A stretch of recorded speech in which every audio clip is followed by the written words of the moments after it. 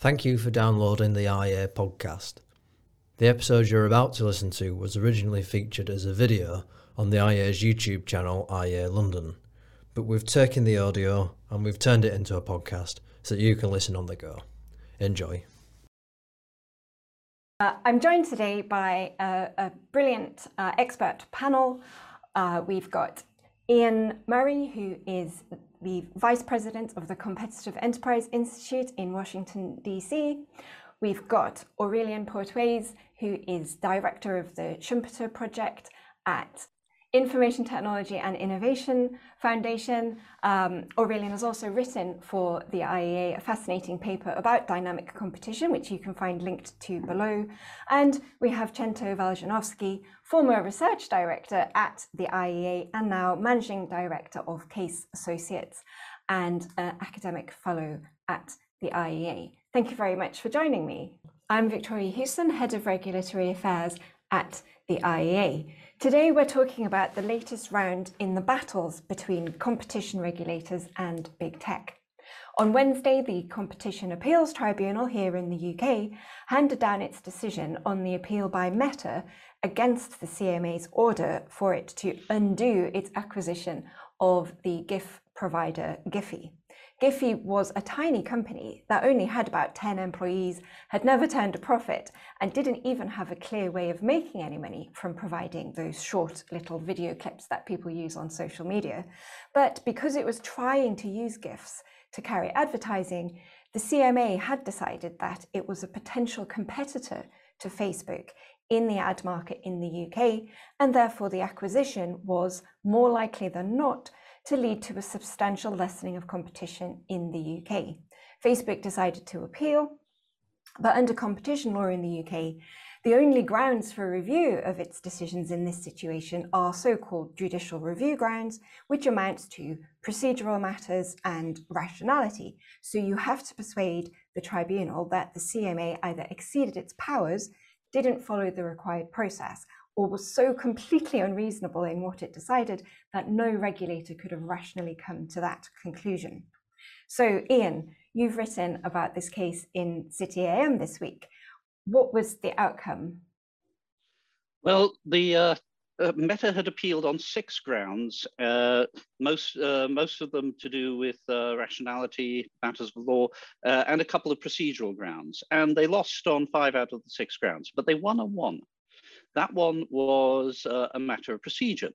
It turned out that the Competition and Markets Authority had not let Meta, or Facebook as it was at the time, know that a competitor, a major competitor of it in social media terms, Snap, the makers of Snapchat, had actually looked at buying Giphy as well. And when they looked at it, they did their own due diligence, and they reckoned that the advertising business, the part of Giphy, was actually worthless. It was just all speculative. There was no real there.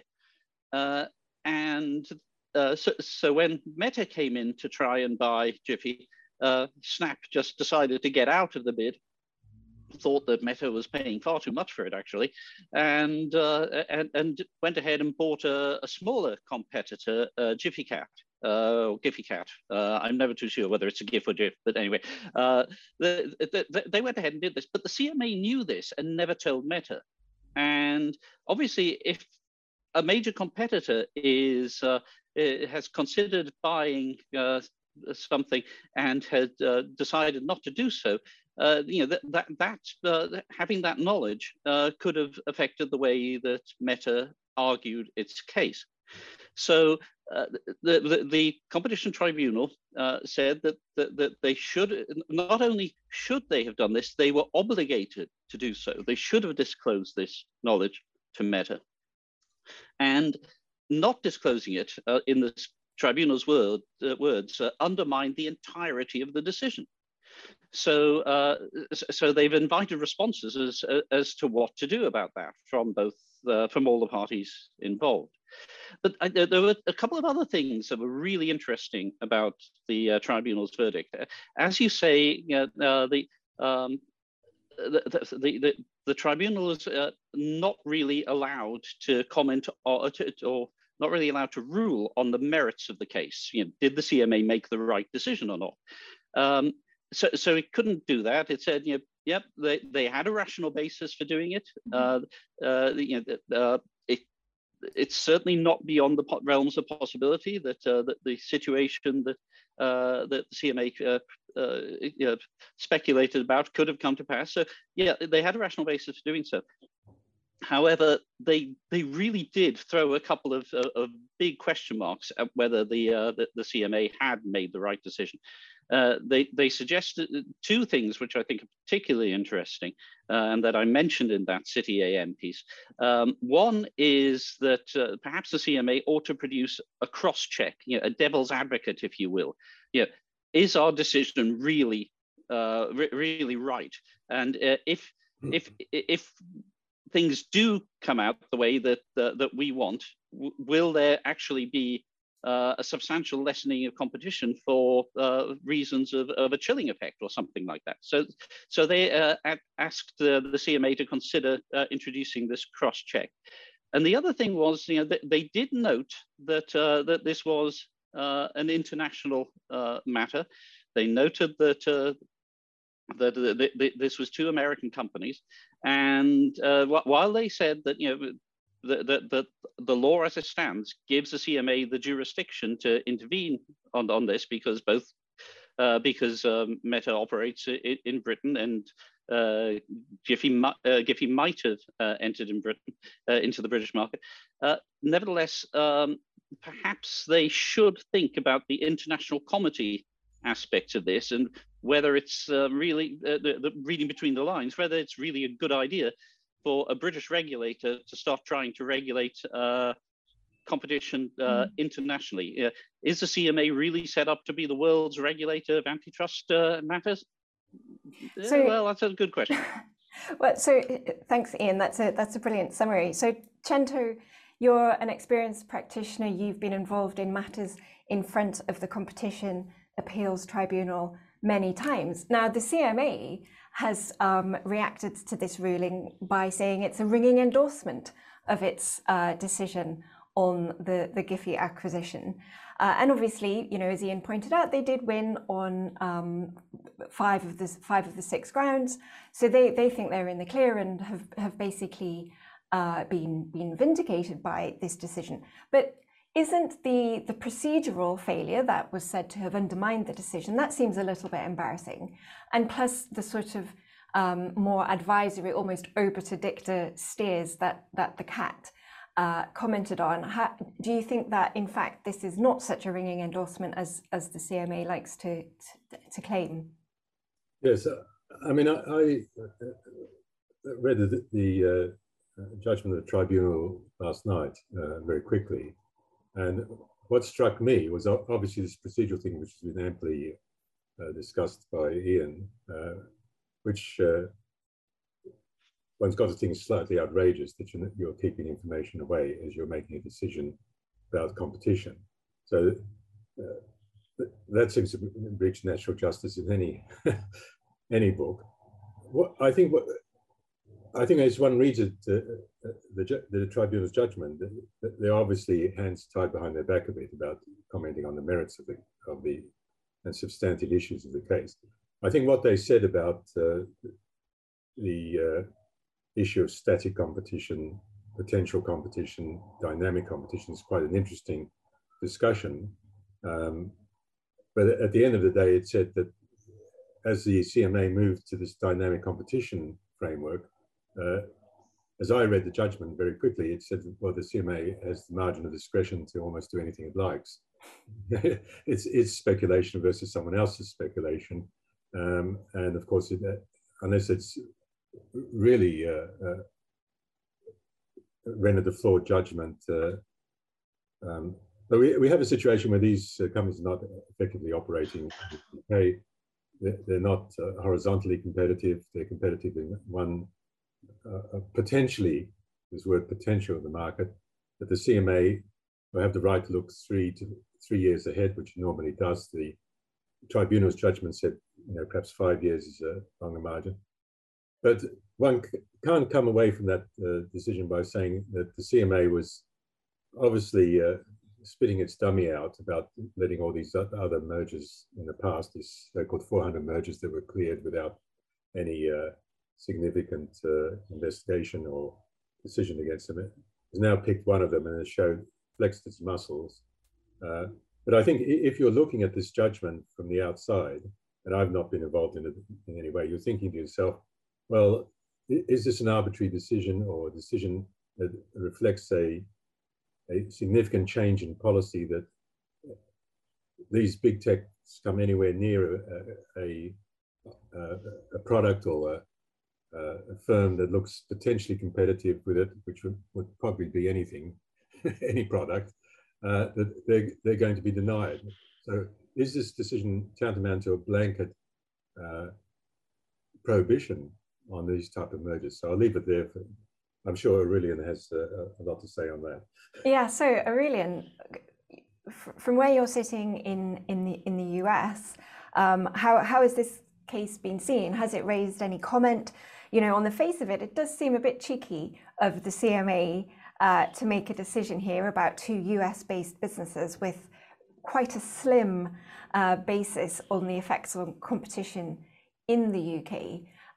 Or perhaps from the other side, are commentators in the US getting quite excited about this because they would quite like your regulators to follow suit? Yeah, so I will provide my analysis. I don't know what the commentators are going to say in the next few days, but I think to me, so first, thank you for having me. It's a great discussion and great panel to have on this very key decision. For me, reading the judgment is going to be for the CMA, it's going to be a Pyrrhic victory in the sense that I think it's a win amidst many losses.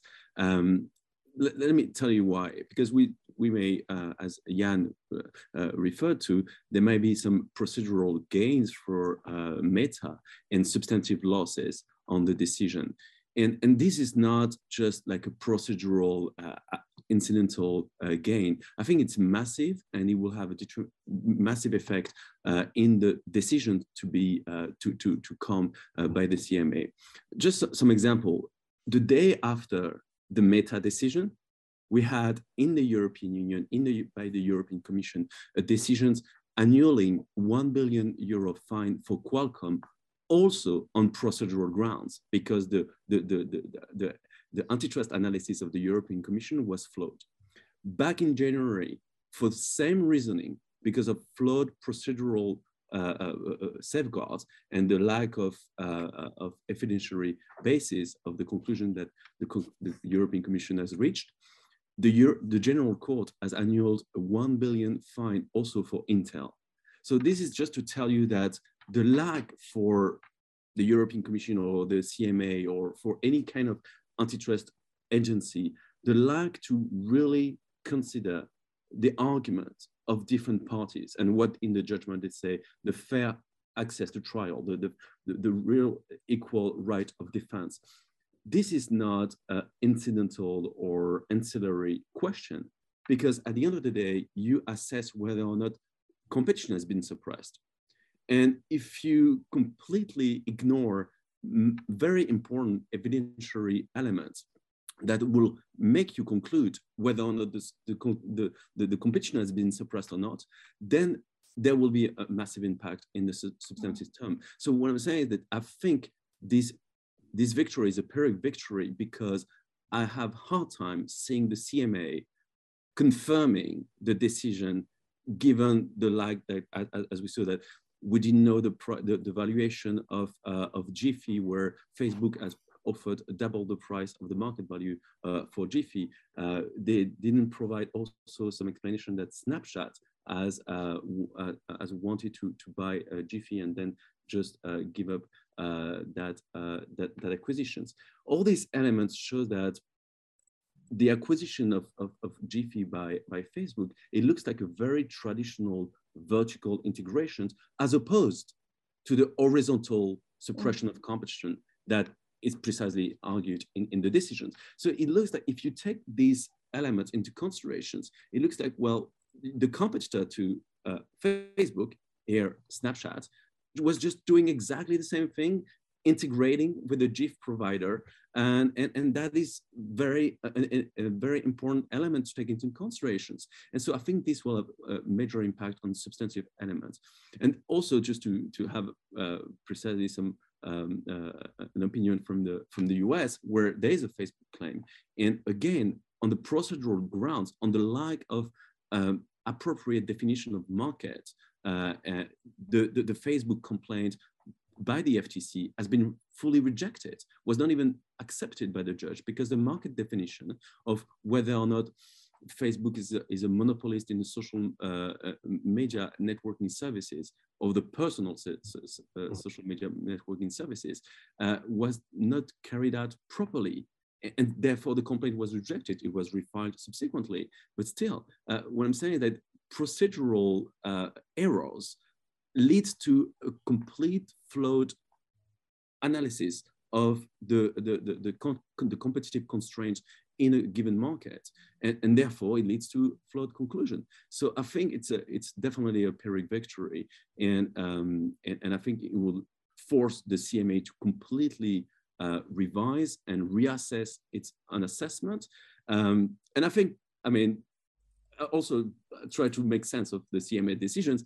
I think the CMA has been very, very aggressive toward Facebook, trying to make sense of that over the last few years.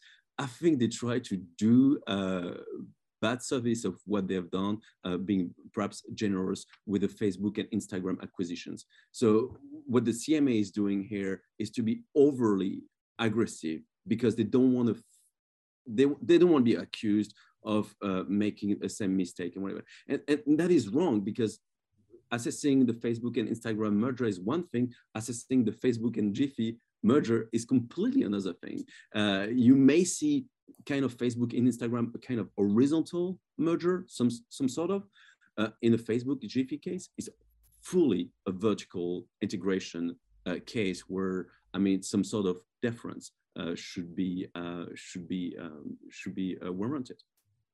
Yeah, I mean, Aurélien alludes to an important point there, which is we don't yet know what the final impact will be of this finding about the withholding of information. It could be actually that the tribunal will order the CMA to go back and conduct its investigation again afresh, having done the necessary procedural disclosures. So, and they may well come to the exact same conclusion again, of course, but that's a slight additional layer of complexity here, which is yet to be decided, as I understand it, by the CAT as to exactly what they're going to make them do to remedy that procedural failure. But to me, it's, you know, again, as you've all mentioned, this is very much another manifestation of the general policy that the CMA, the European Commission, the US regulators as well have been taken to crack down on and be seen to be cracking down on big tech and the supposed anti-competitive practices of big tech.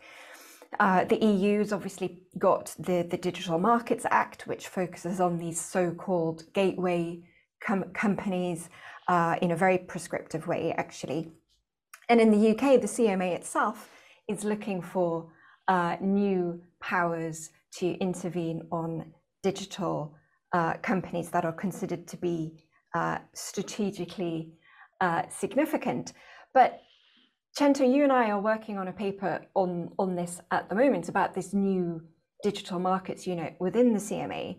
And one of the points that we've been looking at is that arguably the CMA has already got all the powers that it needs, and the new powers that the government's going to give it are excessive and are actually in danger of harming competition and innovation rather than preserving them. Do you think that this case supports that contention? Because, you know, the CMA's proven that it's actually got huge powers to act on quite speculative grounds.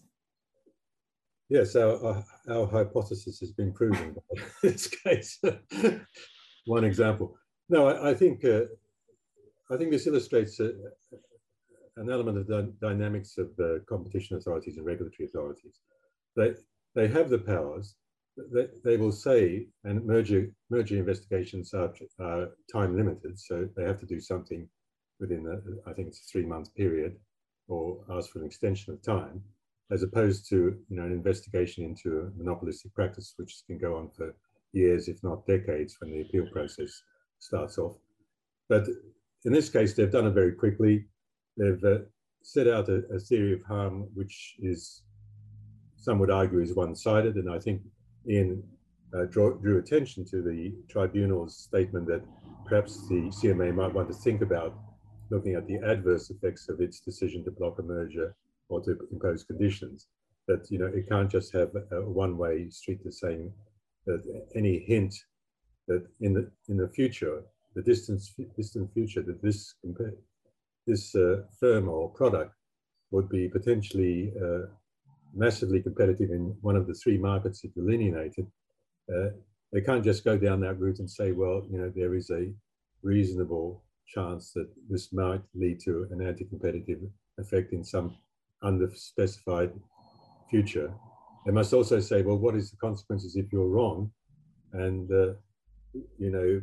you kill off Giphy because it can't get the funding. I'm not saying that that's the case, but that might be one of the outcomes, or it's stillborn, or Meta, Facebook, develops its own GIF application that competes and knocks out Giphy, or there are a number of scenarios or different forecasting paths that could arise from this. So I think that's the first thing. The second thing, this, to my mind, highlights the danger of giving the CMA regulatory powers now, because in a competition case, they have to build a case from the ground up, and they have to analyze the data that's available. And in this case, they might have analyzed some of the data, but they didn't give the right to the acquiring party to come back and give an alternative explanation or an alternative theory of harm. But if they have regulatory powers, then regulatory powers are almost by definition top down. They're prescriptive, and you apply them. And we've seen from the experience of the regulatory authorities who have concurrent powers to implement competition rules in the gas sector, in the telecom sector, in the water sector. They have in the past, and I think they've been pulled up, very reluctant to use their competition powers. And the reason is simple. It's much more difficult to build a case up factually than to say, we think there's a problem, and here's a regulatory solution to a perceived problem. So regulators like that because it conserves resources, it doesn't take too much intellectual energy, you can just go for it. And you might notice some problems with our energy sector when those type of approaches are taken. So we have now housed within the Competition and Market Authority this Digital Market Unit, which at some stage will get regulatory powers. And so you'll have a unit that, or a regulatory authority or competition authority that has both competition powers and separately regulatory powers. And it's not even not clear that the competition limiter could bring a competition action when there's a regulatory intervention, or some other party can bring their own standalone action there. So I think very long-winded way of vindicating ourselves a bit. So Ian, what's the position in the US? Because I know there's been various bills being pushed and also executive sort of policy changes being proposed to allow the FTC, the Federal Trade Commission, to be more proactive in taking on, as they would see it, the tech giants. What's the prognosis at the moment? Are any of these bills likely to succeed? And do they actually have good grounds, do you think, maybe for changing the way the regime currently works? Yeah, I mean, this is a huge question. It's one of the biggest questions in American politics at the moment. Back in the 1970s, there was general agreement that our antitrust laws were in a mess.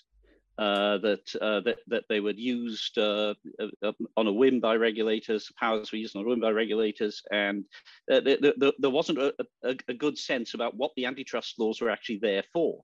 Were they there to protect competition, or were they there to protect competitors?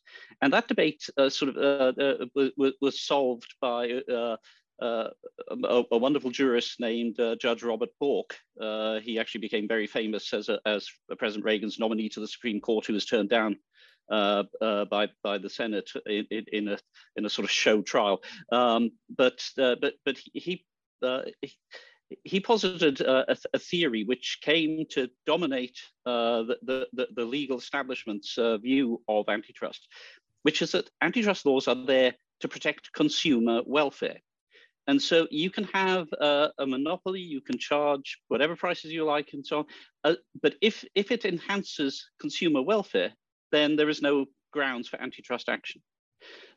So that's been the agreed consensus for over 50 years. But it's now falling apart. There's a view now that competitors do actually deserve to be protected, and this view is actually coming from conservatives as well as from leftists over here. So the politics is very muddled. And as a result of this muddled politics, what we have is something like 6, I think, bills. Aurelian can probably correct me on that. I think there are 6 bills that are currently before the Senate or the House in one form or another. But of those, only one really has a chance of actually going to a vote. And the prospects for that are slightly limited, precisely because of the muddled politics I mentioned. The left and the right both argue that action needs to be taken, but they argue different reasons for that. And so, so for instance, on social media issues, the left wants more suppression of speech, the right wants less suppression of speech, and they both say that there should be a regulator that has powers over this. But if you don't agree whether the problem is more suppression or less suppression, then you're not going to like the result. Yeah, so even that, so even the one law that has a chance of coming to the Senate floor, it's a bill by Minnesota Senator Amy Klobuchar. That has a good prospect of coming to the floor, but even there, I don't think they'll advance it to a vote unless they know it's going to pass. So at the moment, what we're seeing instead, because of this legislative sort of flux, we're seeing that the FTC chairman Lina Khan is trying to use powers that she thinks are latent powers, essentially, of the FTC. There have been an abeyance during this period of consumer welfare theory. So she's trying to make the FTC a bit more activist. For instance, they're going to look at the labor effects of mergers. Will a merger lead to people losing their jobs? That's never really been part of FTC analysis before, but Lina Khan is going to use the FTC's powers in interesting ways. But of course, over here, unlike in the UK, any decision of the FTC can be appealed to the courts, and the merits of the case will become apparent and will be questioned, and in all probability, they will apply the consumer welfare theory to any decision the courts take. So they've got a long way to go, but that's because of the built-in checks and balances that we have in the American system, which unfortunately are no longer present in the British. Yes, it sounds like the political paralysis and litigiousness in the United States might actually be the saving grace. Be the saving grace here. And yes, I mean, it's interesting because it's obviously a conservative government in the UK that's pushing these extremely intrusive regulatory measures, although actually it does look like they might be run into the sand a little bit at the moment in terms of getting the legislation passed, which potentially, of course, might lead to a similar situation where the CMA is going to push its own activism using the powers that it's already got and push that to the limit. But unfortunately, we're almost out of time. Aurelian, I'm going to come to you last of all. I know you've been very worried about what essentially amounts to a precautionary approach in antitrust that is supposed to be safeguarding innovation and competition, but actually might have the opposite effects. Can you just give us a flavor of what you think is at stake here in terms of the importance of this and the impact of this precautionary approach? Yeah, just to build on what Ian has just said, antitrust is about improving the consumer welfare standard, and it should remain guided by the consumer welfare standard. And we are in a world where companies compete disruptively. There's disruptions everywhere, and that's why this concept of competing dynamically, for not for making profit in the short run, but incurring massive loss, running a platform, creating an app, and then potentially in the very long run, having some potential profit, perhaps yes or not. I mean, if you look at, for example, just come back to the Giphy, it was not profitable, right? It was very innovative, but it was not profitable. So this is a real risk, but that's great. That's what we want, right? We want entrepreneurs to create brilliant ideas and somehow to find ways to fund these ideas. Can be by IPOs, or can be by mergers, it can be by vertical integrations. That's fine, but I think it shouldn't be for antitrust regulators to reduce these different alternatives for firms to grow, right?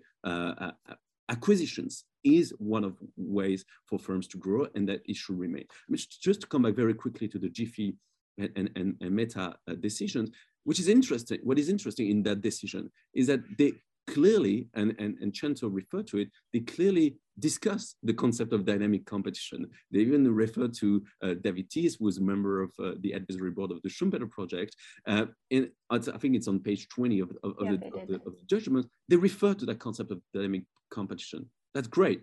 But unfortunately, they misunderstand the concept of dynamic competition in the sense that for a paper that I wrote for you, Victoria, on the two meanings of dynamic competitions, I discussed the Hayek and Schumpeterian idea of dynamic competition, which are great ideas. But the issue is that the neo-Brandesians, as referred, has used the concept of dynamic competition in order to revert back to a structuralist view of the market. There is no competition dynamically, according to them, if the market structure is not populated by small firms. And that is not dynamic competition as we understand it. To have small firms that can compete dynamically, that's great. But dynamic competition can also take place by the large firms who compete dynamically. Here, in the case of Meta, they were competing against Snapchat, TikTok, Google, the big one. They were not competing with Giphy. And that is a misunderstanding by the CMA. And I think the CAT has hinted to some flaws. And that's why the upcoming decisions by the CMA may completely come back on this, come back to this decision.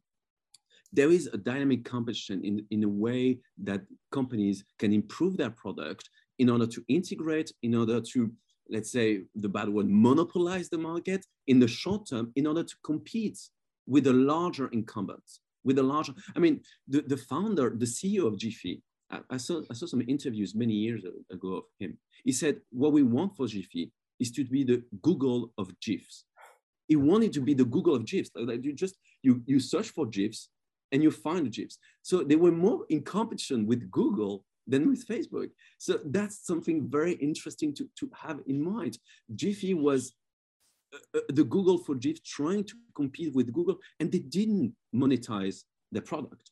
They failed. They clearly failed, and that's precisely what the CAT has revealed, that some information were not disclosed, which were crucial information, and they failed to monetize it. And so that's why the concept of dynamic competition by integration, by scaling up, by reaching out to the consumers and improving the product and improving the consumer experience every day is so important. And just to refer to what Yana said, like, if the antitrust regulators end up decreasing the consumer experience, decreasing the consumer benefits, then of course it just go on collision course with the consumer welfare standard, which is inherent to the antitrust laws, or at least how we understand and how we interpret antitrust laws. So it's great that the CAT referred to dynamic competition, but I think it needs more readings and more research in order to better understand what's dynamic competition. Dynamic competition is not the potential competition by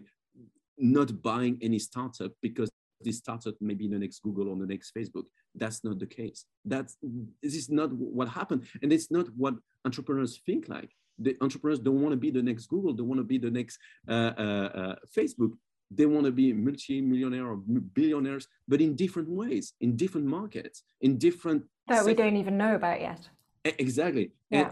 And so I think I see some improvement because the regulatory authorities start to think about dynamic competition, start to think about innovation, start to think basically about the unintended consequences of over-regulating and by pushing harder this concept of competition as decentralized market. So they start thinking about the unintended consequence of that.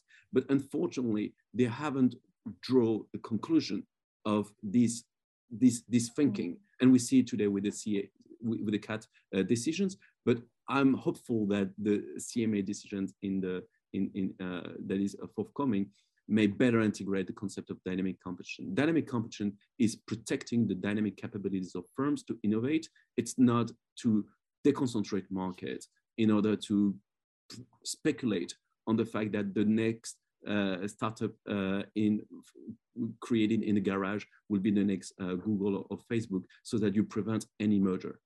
That's not doing full service to antitrust laws, and it's, of course, it will harm consumers.